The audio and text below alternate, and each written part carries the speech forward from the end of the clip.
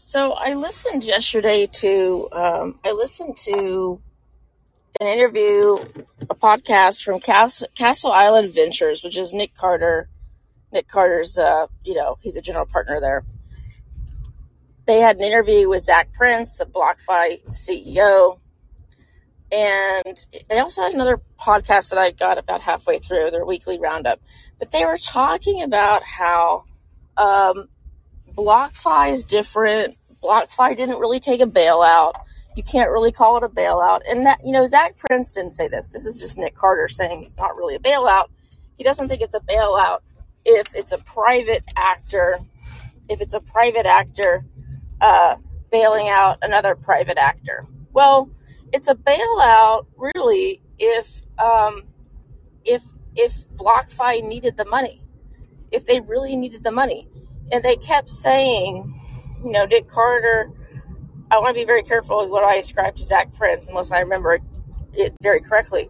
But, Zach Prince probably alluded to this, that, they just wanted to have this line of credit from FTX, $250 billion as a backup, right? It's for coming, they want to go into this market with strength. They just want to shore up their war chest here.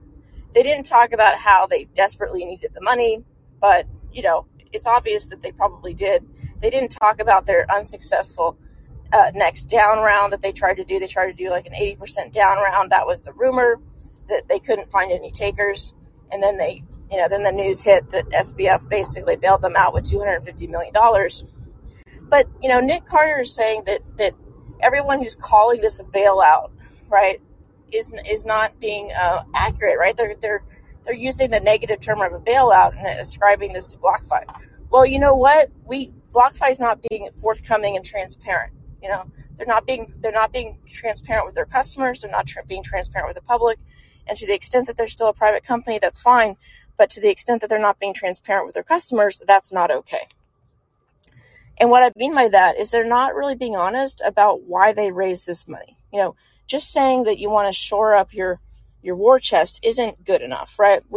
The public knows there's rumors going around that you tried to raise more money, another series, whatever, and you just couldn't do it. And you even tried to raise a down round and you couldn't do it. So that looks like desperation to me. So what happened? FTX gave you a line of credit. That looks pretty desperate to me, right? They didn't even talk about the terms of the deal. They basically talked about it for, like 5 minutes at most.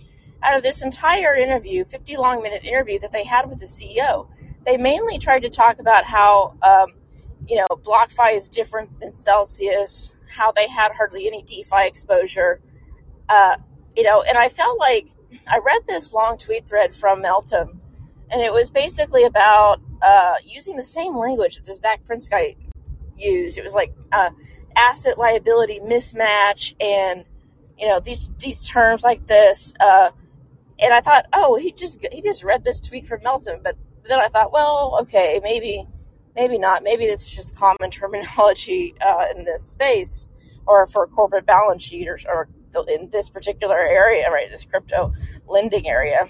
But he was trying to say, he made a big deal about how BlockFi has 7 days to give you a withdrawal of your assets. And it's because they want to match some of their length of their loans. So what happens is, he explained it like this.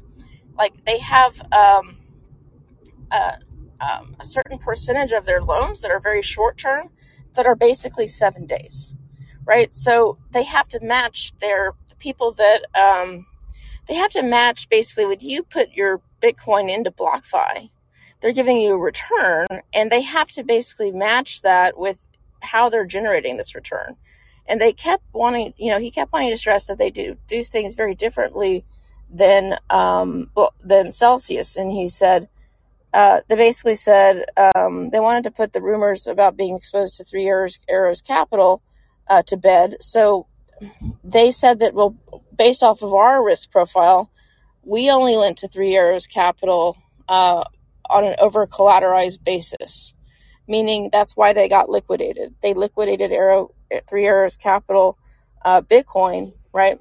And this is what pushed down the market, well, contributed to it, because they liquidated them to get paid back dollars, right? Because they lent them dollars, and Three Arrows Capital had a bunch of Bitcoin and gave them a bunch of Bitcoin in an over collateralized way. And so they liquidated these people because Bitcoin was falling in price and they weren't posting more collateral. And so they liquidated them. And they said, well, other people, Voyager, the other group that got bailed out by FTX, basically gave Three Arrows Capital money, right, dollars, and they didn't require any collateral. So that's interesting to me.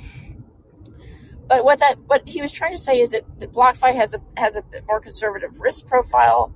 That may be the case, but they're still doing something to generate this yield. So they still lent this Three Arrows Capital money, right? Real dollars, customers' assets. And yes, it was over collateralized, but this is a risk in the market. You over collateralized it with what? You over collateralized it with Bitcoin.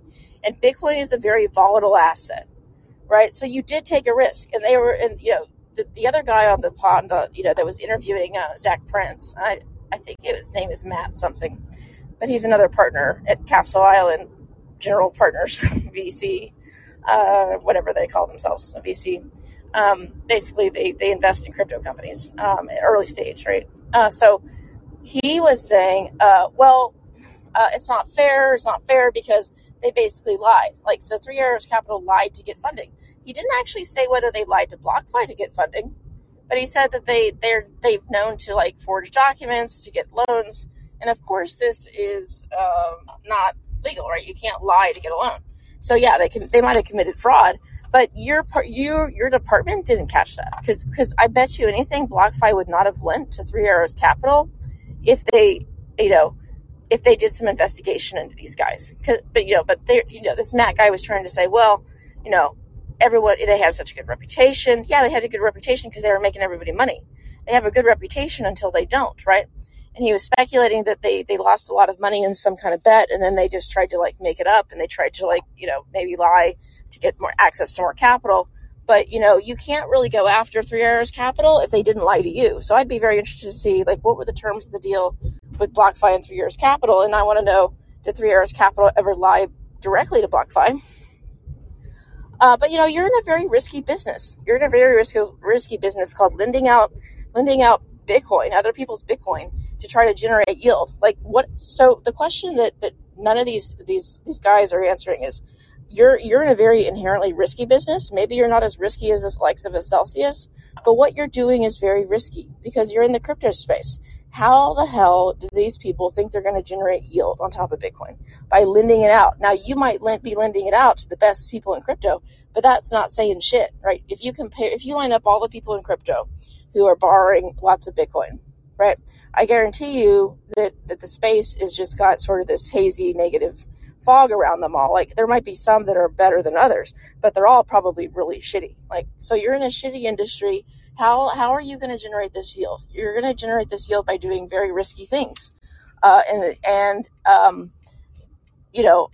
hate to say it, but these people they glossed over the real issues in this interview. And I didn't go away from this interview with a lot of confidence. Let's just say that. And I think I'll think about some more things, finish up that other podcast that they did, and then come back and make another podcast on my additional thoughts.